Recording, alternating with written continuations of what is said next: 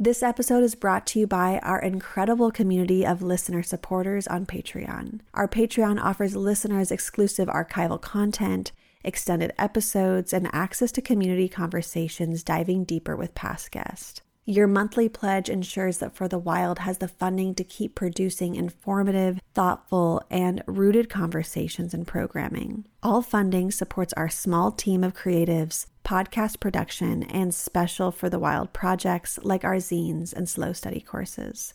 To support us on Patreon, please visit patreon.com/forthewild. Or if you would rather make a one-time donation or recurring donation outside of Patreon, please visit forthewild.world/donate.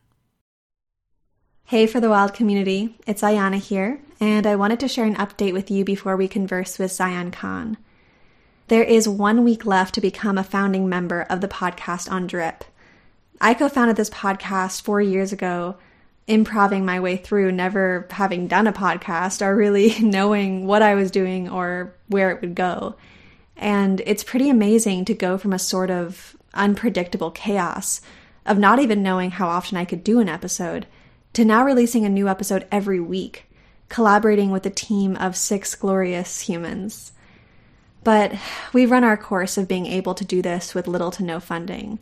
And now we need help from our community, not corporate sponsors who would just try to silence us. If these conversations matter to you, contribute on Drip. Our link is d.rip/for-the-wild. And there's a few tiers to choose from that come with little treats such as bonus material from guests like Stephen Jenkinson and others, and also new ways to interact and engage with the content. So we need your help to continue this podcast every week. Otherwise, we'll have to release less episodes. Thank you to those who have contributed already. It means a lot to us. All right, now on to the show.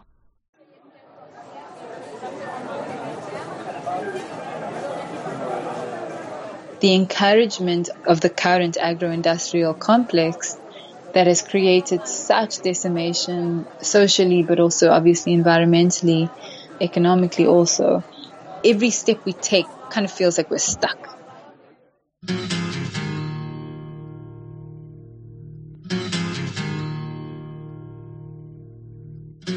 The silence is broken by somebody crying, trying to be heard, never a word. Always the attitude, sort out your own, always alone, wishing for something the world is denying. Out in the wilderness somebody's crying.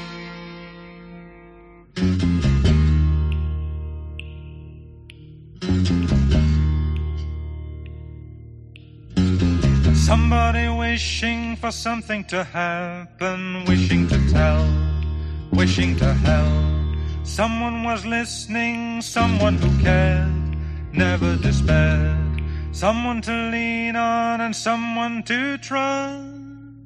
Who needs your assistance and finds your disgust.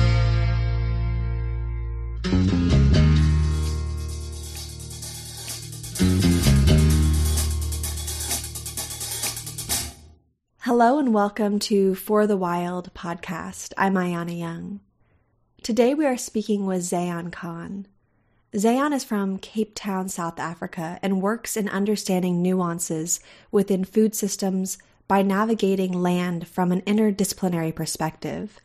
Firmly rooted in socio-political context, she works at unhinging our dependence on neoliberal consumption. Currently, she is interested in food through the lens of art, specifically to find ways to share stories, both of struggle and solution, and how these influences self-care. Zayan is currently completing a master's degree within the environmental humanities at the University of Cape Town. Her research entitled From Seed as Object to Seed as Relation. Thank you so much, Zayan, for being on the show. This is our first time we've spoken to anyone from the African continent.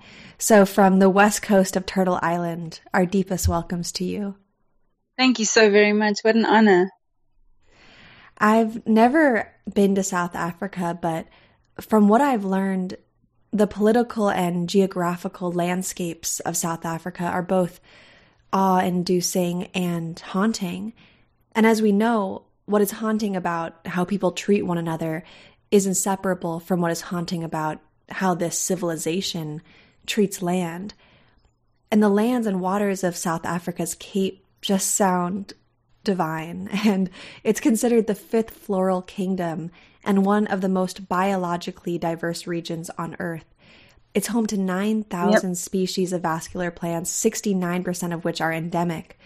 So I'd really love to begin this conversation with reverence for this unique landscape you call home and ask you to speak about the ecology of the Cape.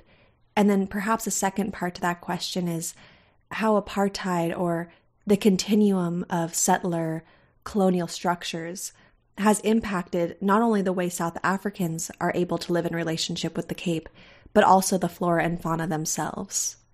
Such an ancient land here at the southernmost tip of the continent, and such a massive landmass, as we know as well. And sometimes we feel very isolated here at the bottom because it's very far away from, for example, the rest of the country. We're in the very southwest. But there's a lot to be said for the fact that we're such a coastal country. South Africa, I think it's roughly around 5,500 kilometers. I'm not sure what that is in miles, but it's pretty large of coastline. And here where we are is one of the meeting points where both the oceans, the Atlantic and the Indian Ocean, meet. So this, I imagine, or I understand, gives rise to a very diverse coastal environment. And ecologically, I think we know as little about ocean ecology as we do about the galaxy, about the universe. There's so much diversity, there's so much even invisible that exists underneath the oceans, right beneath us, that we've never even met before, species that we can't even imagine. And this influences the land in such a way, and the geology of the land, the landscape, and in its antiquity, and how that shapes the way we move around the city, shapes the way that the foods that we eat, all of these things, and how so much of that has been lost and so much of that has been buried, that to this day, when I find myself, as in my 34th year, being born into the family I've been born into, in this body that I've been born into, it has guided so much of who I am, but it's so much about what I do is from this land, and it would be so difficult for me to leave and be somewhere else because I would be a little bit lost. But when I kind of take a moment and look up and step away from that, and I look around me at all the people who are drawn here, who have been drawn here for centuries, for many, many, many generations, even before colonization, this has always been a very powerful place that's called people for time. And it becomes so obvious as well. There's definitely a force that attracts to this land. And with all the endemism, it becomes such a shame that so much of it, like I said, does get buried. And so much of it is, I guess, a lot of that knowledge system and a lot of that is lost. And especially through things like the development of a city, especially through things, we're a huge agricultural zone, not just of the land, but also the oceans. There's so much that's happening, but also so much that's having to stop happening. In regards to your question around the influence of apartheid and just generally, I think if we can look at the heritage, if I can say, of capitalism, the way that it came into the Cape through the Dutch, through the British, this kind of imperial global trade, the global corporations, as it were, and the kind of influences that it's had on the Cape, and through things like slavery, where, for example, my people would have come through. So something like where I work around food, our food is so inherited from those global trade systems, from those colonized cultures, that to find a sense of endemism in our food system, that indigenous food reclamation and the work that's happening around there, it's very, very complex and difficult because apartheid really severed a lot of the ties that people have with land, because people were forcibly removed for hundreds of years, denied access, denied crossing rivers, denied access to the mountains, to the places where the food flows and has flowed. And to this day, if you come to the city, you will see that our city is basically built around the mountain. We have the two oceans that I say kind of meet at the coastline, and the coast rises very sharply and quickly into the mountain, which is the Table Mountain, which is now a national park. And then it kind of falls behind the mountain out into what's called the flatlands. And in the apartheid system, when the apartheid spatial planners were designing the city, they would literally lift whole groups of people and say, okay, this area, like on a map, this area is now going to be a whites only area. And so everybody that lives within this space needs to move. And where are we going to move them? Oh, no, I don't know. Let's see. What about this space over here? And so we call them the Cape Flats, which is basically a very flat land as opposed to the high rise of the mountains. And in this flat land it's very sandy. Our land is typically very sandy or very clay. So it's very light in color and very acidic. I need to get that right. Acidic, alkaline, acidic. I always forget, but it's not very fertile.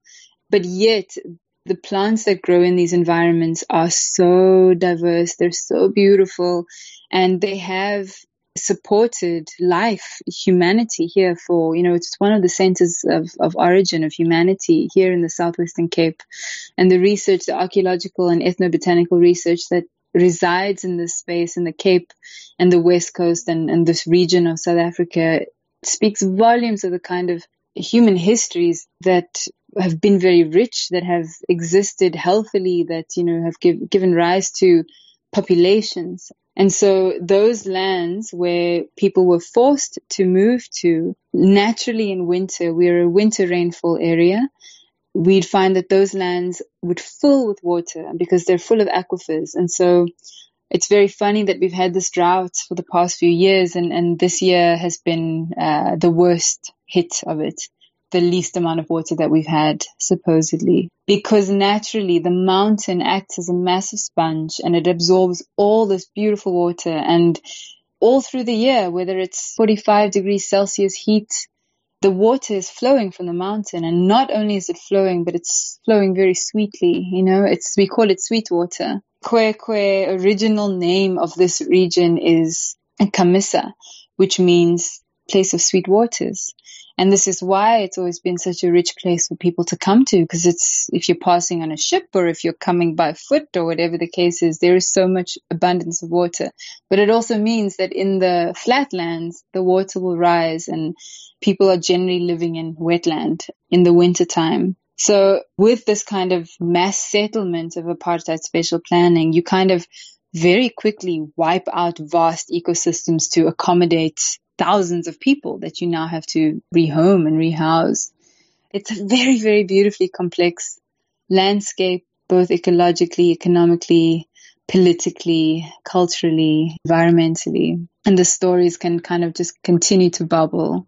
Have I answered that second question sufficiently? Absolutely. And thank you for sharing the beginnings of the complexity to all of these different pieces. I want to focus in right now on apartheid. And you had mentioned it a few times in your last reflection. And when I was looking up apartheid, it is a noun that literally is defined as separateness. And like colonization itself, apartheid should be looked at not as an event with a beginning and an ending, but as an insidious structure that continues to shape the economic and psycho-spiritual well-being of the Black body. And as a system of institutionalized racial segregation, apartheid in South Africa officially ended in 1994, yet South Africa remains one of the most economically unequal countries in the world, with 1% of South Africans owning 70% of the wealth. And given that Cape Town was spatially engineered to physically separate Africans and colonizers, I'm curious to hear about how the legacy of apartheid is living on in the infrastructure of the city and the fabric of the communities. Yeah, I think it's in the spirit of the people now. It's that moment of our so-called independence, 1994. Nelson Mandela is released from prison. there's a lot of cheer, there's a lot of joy, we're free now, democracy, the future is great, the Rainbow Nation.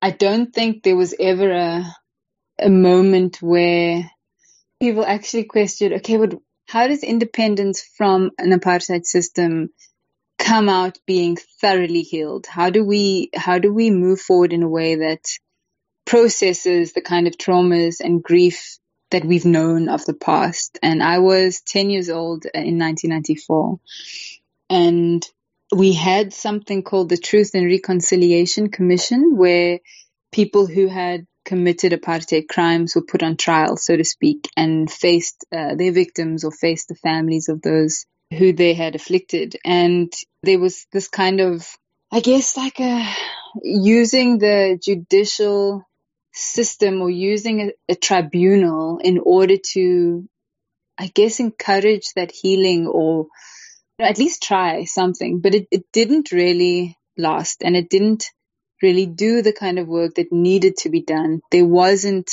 that transition. There wasn't, everybody just kind of picked up and like, okay, right now, today, there's no apartheid. So today we're fine. Today racism doesn't exist. Yet we know that these things, exactly as you said, that they're so embedded in who we are. And, fundamentally, I think also that once we start working through healing and understanding that it's not just the people that have suffered, there's so much suffering that's come into play, that the land itself is heaving with pain. And if we look at an easy way to see this as well is when we look at the oceans, and because we're such a coastal country, the oceans form such a big part of who we are, even economically. It's one of the oldest industries that we have is the ocean industries. And even I think maybe a year or two ago, South Africa was granted, I don't know who gives this kind of granting, but that South Africa has more jurisdiction over the oceans. And thus, if we look at it in terms of surface area, South Africa has more jurisdiction over ocean surface area than land. And so fundamentally kind of operates in that way, I guess, as an island. And if you were to come to South Africa, especially to the Cape, the most common reaction that people have is that it doesn't feel like you're in South Africa, let alone that you're in Africa. One of the legacies of our history is that there are so very many white people. And in our kind of the indigeneity of this land, the Kwekwe, also known as the San, the Khoisan, in apartheid we had this racial profiling. And I know in America it's a very bad way to say this, but here we say that you're black, white, or colored. So if you're like a mix of the two, if you're in the middle, then you are known as colored. And then that has different racial profiles. So I would have been of a racial group called Cape Malay, which is of Malay descent, often of the Muslim faith. And then you have, then they'll sub-classify also as Indian, as X, as Y, as Z, all of these other things. So there was all this kind of confusion. And now, now that we're not in apartheid anymore, do we still classify in terms of race? Like, what is it? We're a rainbow nation and we need to celebrate all different races and we need to...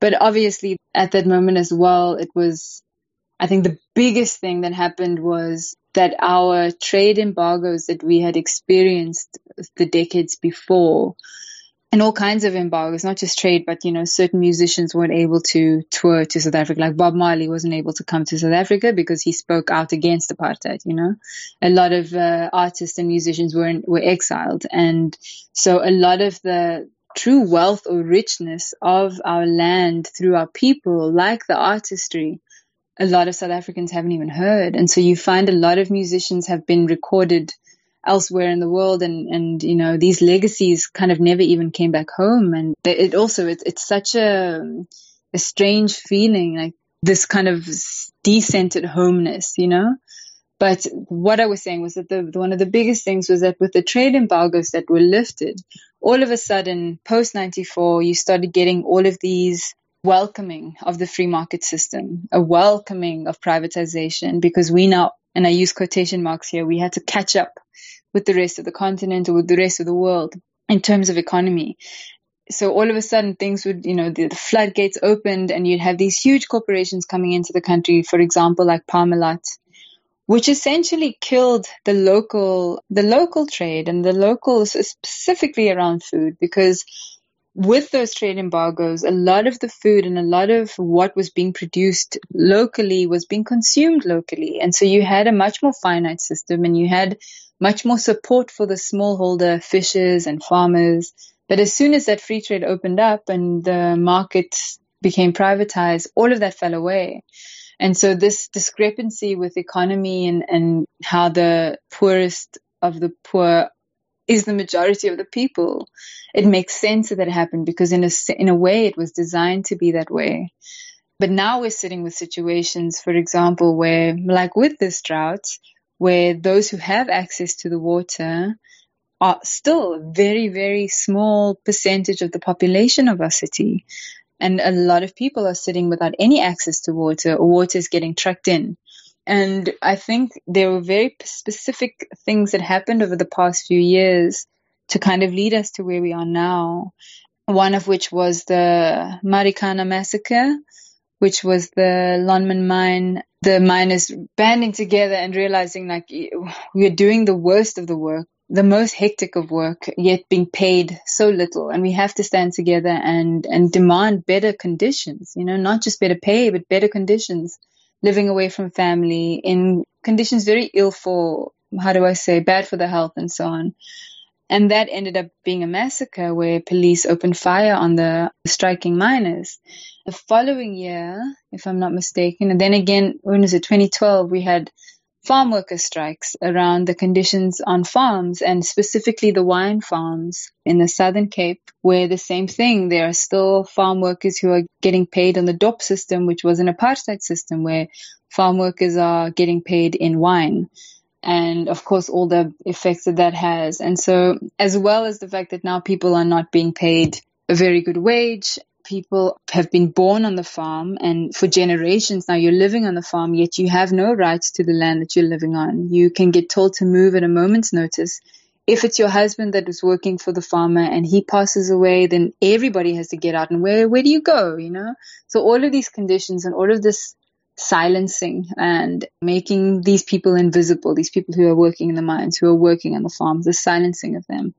And then after that, we had the Fees Must Fall, Roads Must Fall movement, which was so profound because immediately that was based within the cities as opposed to being a rural experience, right? And it was the children in the homes of mostly middle-class families who could take the movement forward, and really talking about issues of inequality within the university systems. How are we going to treat all the students equally, yet fees cost so much, yet we're living in a colonial legacy that is not comfortable, that is actually very violent. And all of these things are rising and bubbling. And it took those kinds of moments for people to kind of turn around and say, whoa, no, wait, apartheid didn't end, actually. I think a lot of people were living in this rainbow nation bliss, but not only did it not end, but it's so heavily embedded in everything, down to the water. So yeah, it is also something that is going to take a lot of work to unravel, and because it is so embedded in everything that we are and all of who we are.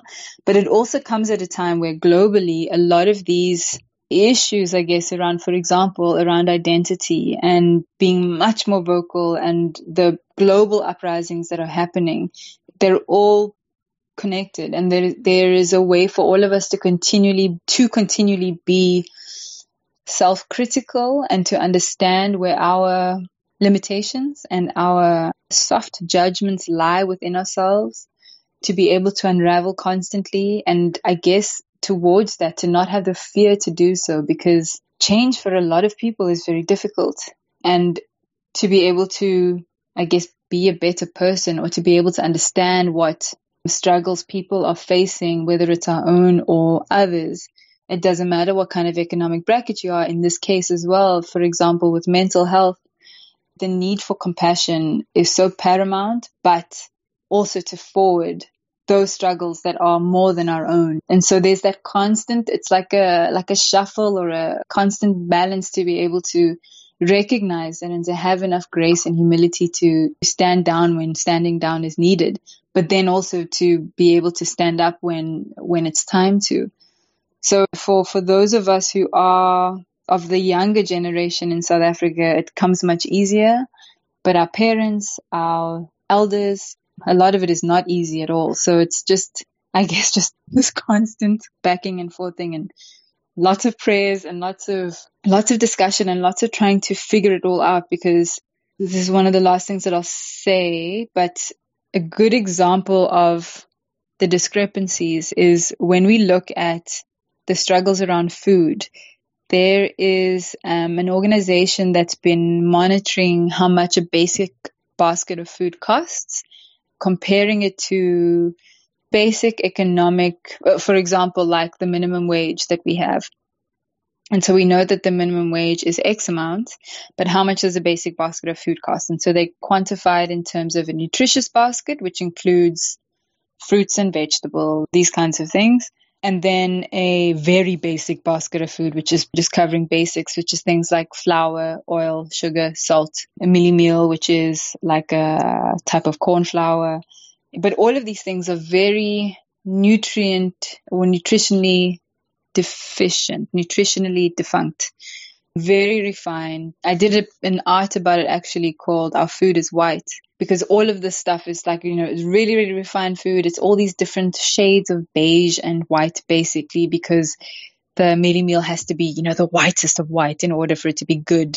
But that is not, at all what a nutritious basket of food looks like. And so this is what the majority of the population is eating, is food that is not nutritionally there at all. It just kind of fills the gap because that's what people can afford. And so if the basic health of the population, I think we're still on the stats still stand, which is 1 in 4 go hungry every day. And so much of that hunger is hidden hunger. So it's hunger that's not vocalized. It's hunger that's not seen. And so when you look at that, if you just look at a school of children, how many of those children are going hungry every day and are not able to learn, let alone to just basic function of growing? And then through the workforce, and how many of our people are going to work every day and unable to eat a nutritious meal? And, so all of these things, the complexities are so complex. If you look at the kinds of legacies that we face, yet there's just forward push towards being more and more economically viable, and, the neoliberalism of it that's become so entrenched in how people also want to be seen, and the kind of desires that people have to be seen at a certain supermarket or to be eating a certain kind of food. All of these, the cultural things that have become cultural norms, even though they might not be what's best for people. The complexities are so complex that it's so difficult to unravel them, or like, whoa, let's just take a step back and just assess the situation.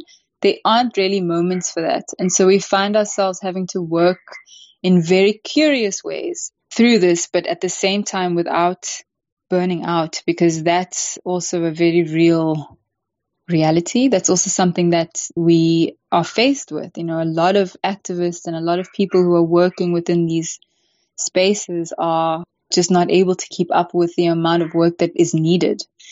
So yeah, just I guess finding this balance within this time that we're in, which is, I think, also can be pretty magic, because I think we are moving forward. It's just, how can we do that with the kind of gentleness or kind of, I guess, grace, so that the work that we do is empowered and can be empowering.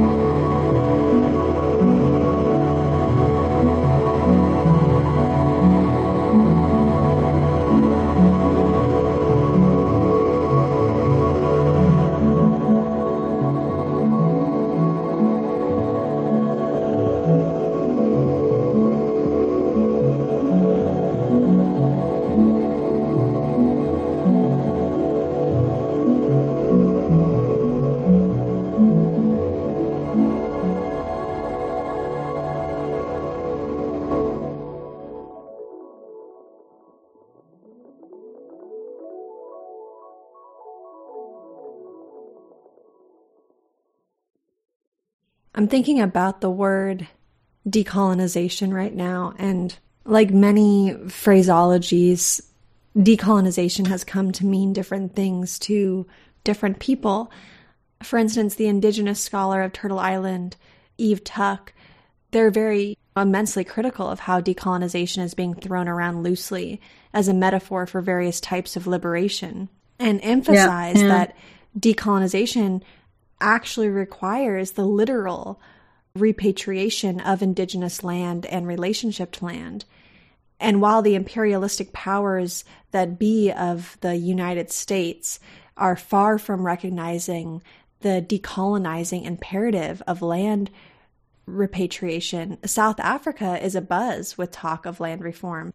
From what I understand, when apartheid officially ended in 1994, the African National Congress claimed it a priority to transfer 30% of white-owned land back to the people by 2000. Yet within a willing seller, willing buyer framework, only about 10% of the land has been returned. And in response, the far-left political party, the Economic Freedom Fighters, have been pushing for an amendment to the Constitution that would allow land expropriation without compensation, which is being reviewed until August. So I'd love to invite you to share your thoughts on the land reform controversy unfolding in South Africa right now, and what do you think a dream land reform policy would look like? What a question. I used to work for an organization called Surplus People Project. They work on the west coast of South Africa, and they're a land reform organization, one of the very few that still exist in South Africa. And maybe I should just give a quick story about that. When in the later part, I think from around the early 80s, there was a research project called the Surplus Peoples Project, an academic research project. And that quickly became a kind of basis for activists working around land reform to band together. And in later years, it became an organization, a non-governmental organization. But basically, the apartheid government, when they were forcing people off land, or they had required land to use for whatever they willed, the people who were living on that land that needed to be forced off or would be forced off were called surplus people. These extra people, what are we going to do with these surplus people? And so this immediate kind of identifying people in this way obviously will lead us to believe so much about what those people are and who those people are. And a lot of that is still kind of stuck. So at the moment, we have a lot of uprisings happening in the city. People who were forced out of the city generations ago, even decades ago, and moved about 25 to 30 kilometers out of the city, still in the district, but out of the city, in housing that was not the same. The law states that you have to be relocated into a similar situation as you are. So if you're living in a house with 4 bedrooms and a this and a that, then that's what you should get in the new space, but also with access to schools, access to the local, anything that you need, for example. But obviously that doesn't happen because the city isn't built that way. The city is very diverse. It's got the mountain on the one side and then the flats on the other side. And so it's difficult to give that to people. But there was no other form of compensation. And so all these kind of uprisings that have been happening are very indicative of the fact that apartheid actually hasn't ended because people are still being forced off. The other day, we drove down one of the main strips in the south, a road called Military Road. And on the side of Military Road, there were just a whole lot of houses. It happens all over the world, but we talk about apartheid as if it was, but it still is. And everybody's stuff, all their furniture, all sitting outside the lawn, outside these blocks of flats. And the way that you noticed it was that if you were driving or walking down the road, you'd see all these police vehicles. And there's this trauma from apartheid, from when people were marching and when there were uprisings, then we'd call them the Caspers, the Caspier, those big vans that are kind of bulletproof and they're very scary looking vehicles. So we have similar ones now still, the riot vans basically.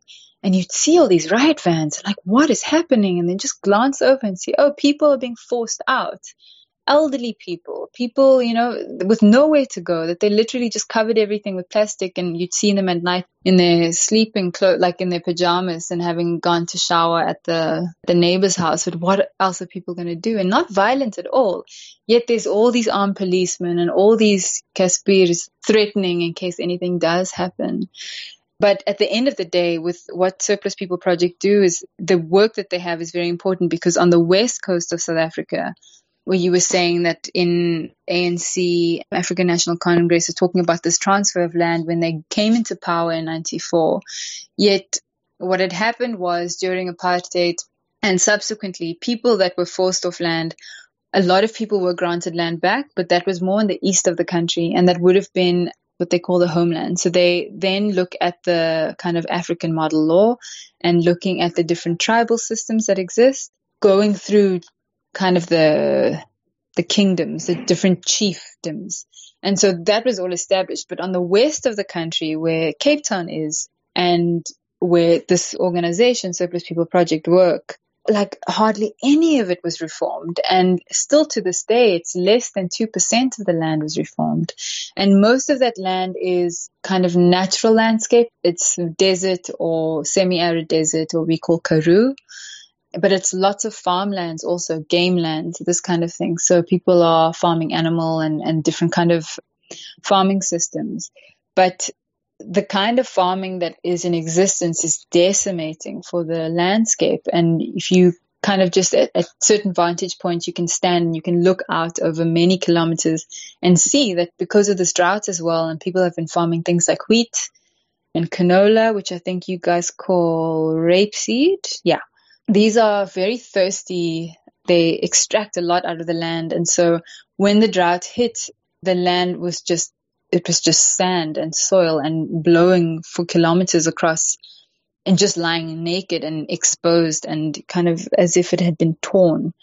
And the further up you go, you start to see that even though these spaces are some of the most diverse spaces in the world, when you look at them, it looks as if there's nothing growing there, because the plants are so finely attuned and adapted to those environments that they almost look like they're soil.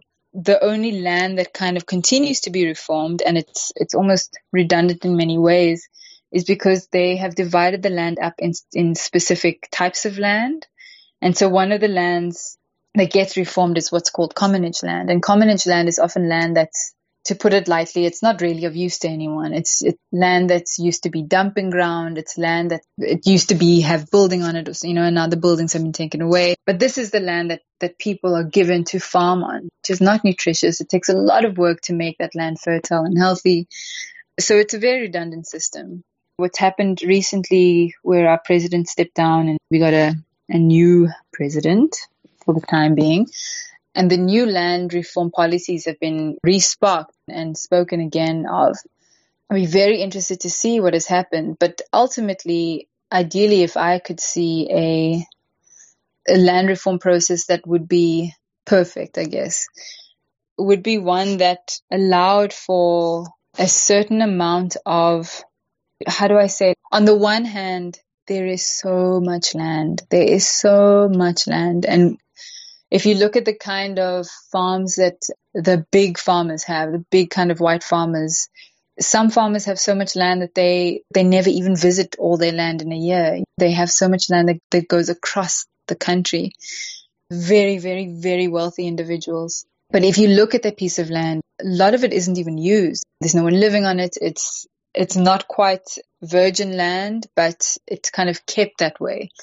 And so there's these different crucial points, and the one is between social and ecological, environmental, where the argument is that no, but we have a botanical legacy or we have a natural history legacy, and this is a great point for tourism, or this is a great point for our blah, blah, blah, blah, blah. So a lot of emphasis is placed on those spaces and that land, and of course, which is also very valid. But ultimately what that means is that there's also this, what Frank Matose, who's a sociologist, he calls the militarization of conservation, which means that within the conservation lands, no people must reside. And that deep connection that a lot of people have with the natural land, to be able to hunt, to be able to forage for food, to be able to harvest from the ocean, all of these things people are immediately cut off from. And so people are forced to farm.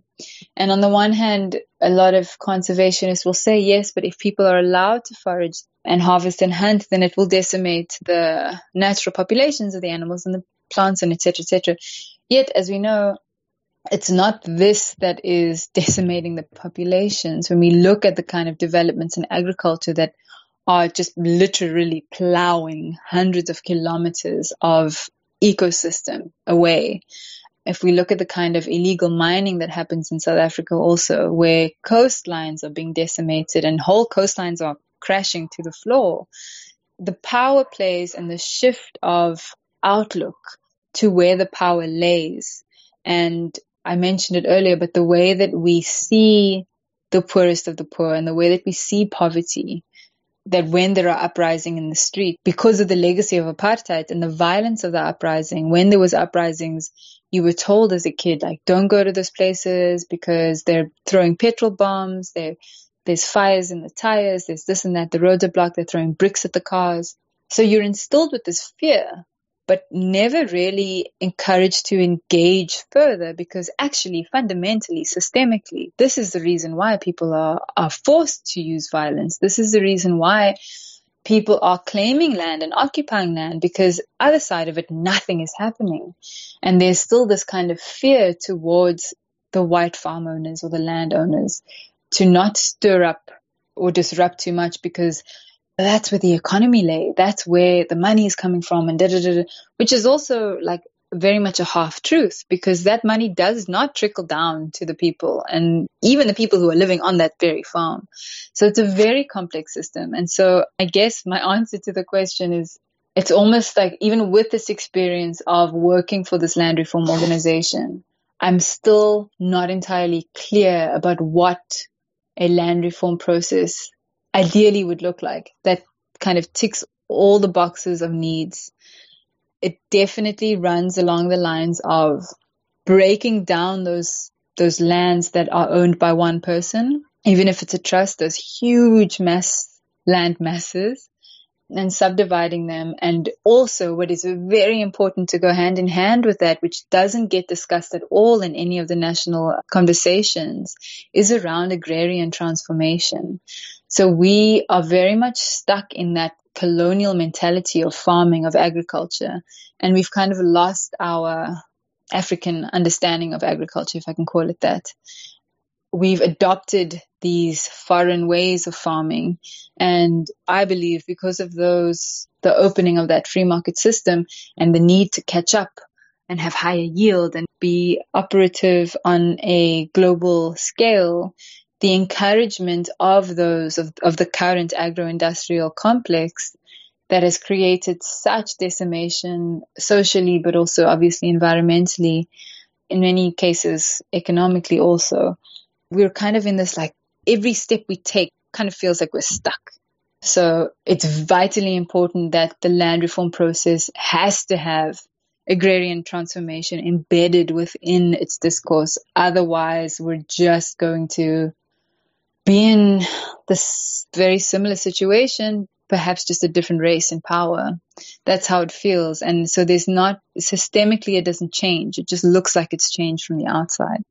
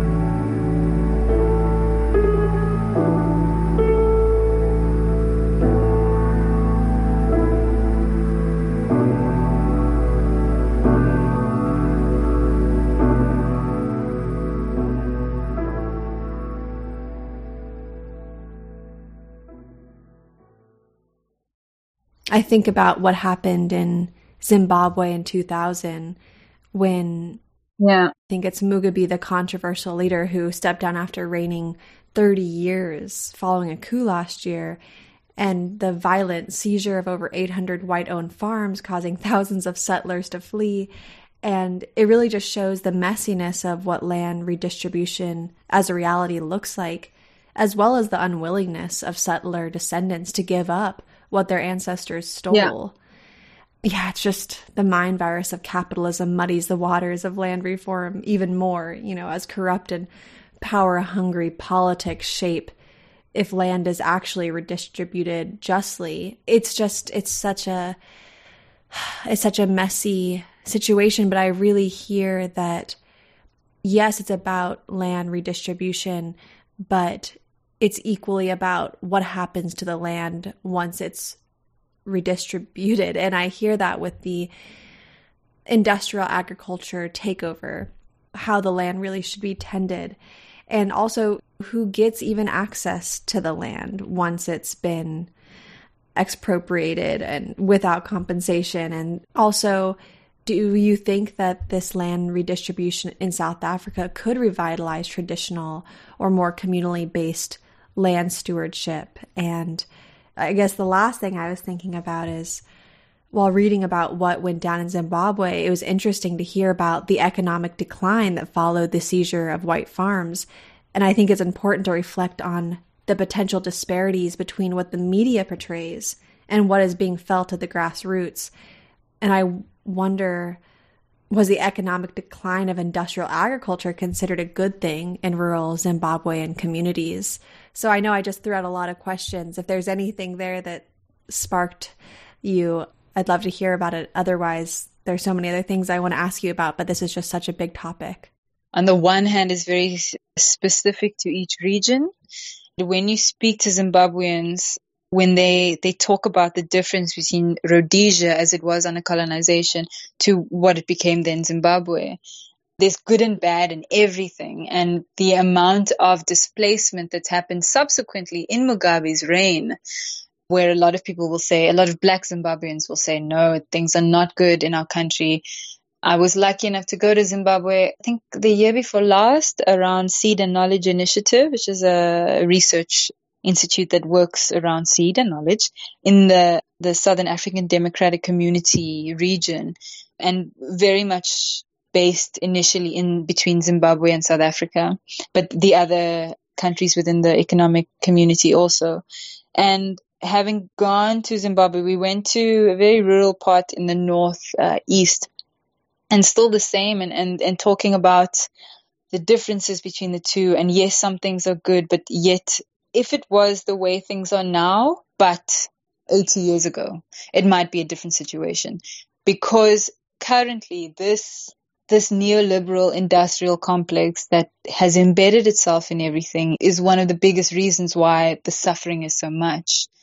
Of course, it's very complex with the kind of political arena Zimbabwe is in. The basic things that we can count on or monitor, like hunger, for example, like minimum wage, like access to basic amenities. Then looking at other aspects of it, like how much freedom do people have, how the fact that so many people have to flee the country just in order to survive. So there's so much to consider and so much to count into everything, but there's still that kind of, I don't know how one would call it, like the spiritual acknowledgement of, you said it so well with land stewardship, because what is owning land? What does that mean? And how strange is it that you can own a piece of land? Now it kind of makes sense in the sense of that ownership is just, everything is owned, and that's what capitalism is. But to also answer the previous question, that ultimately a land reform process that is healthy and a land reform process that counts or ticks all the boxes with, socially, economically, politically, etc., would be one that encourages a communal sense of land stewardship.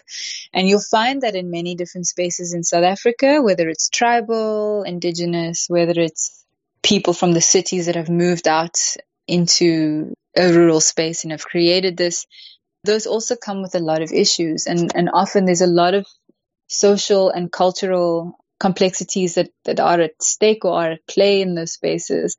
So it's not a very hard and fast understanding. And I think each situation, each person, and each space of land is going to have its own successes and failures at the same time.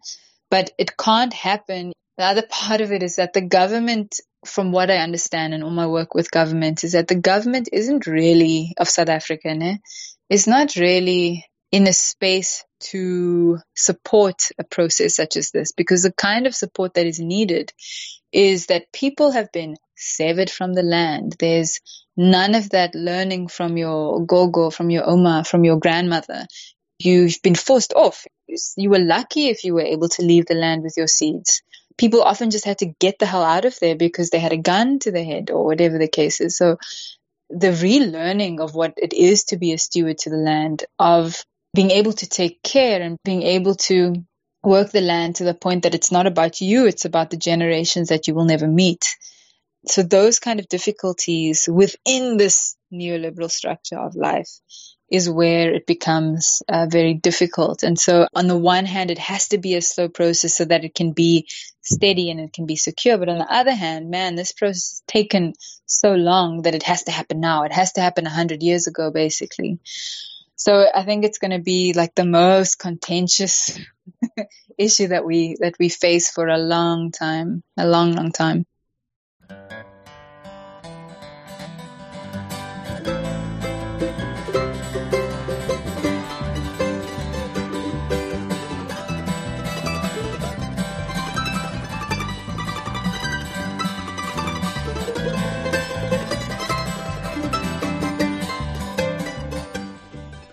Thank you for listening to For the Wild podcast. I'm Ayana Young. The music you heard today was from Greg Kowalski from the Mexican Summer Music label. And our theme music is Silence Returns by Bo and Like a River from Kate Wolf. I'd like to thank our incredible podcast production team, our editor and producer Andrew Storrs, research director Madison Magolski, media director Molly Lebove, and research assistant Francesca Glassbell. Questions were crafted by Madison Magolski, Francesca Glassbell, and myself. If you haven't already, please contribute to the podcast through Drip. There's 1 week left to become a founding member, so go to d.rip/for-the-wild and make a contribution there. All right, thanks so much, and until next time. Words are blue and gray, smells of doors and windows closed against the day. Sweet smell of the pines, tall western cedar, drifting on the wind through the mountains like a river.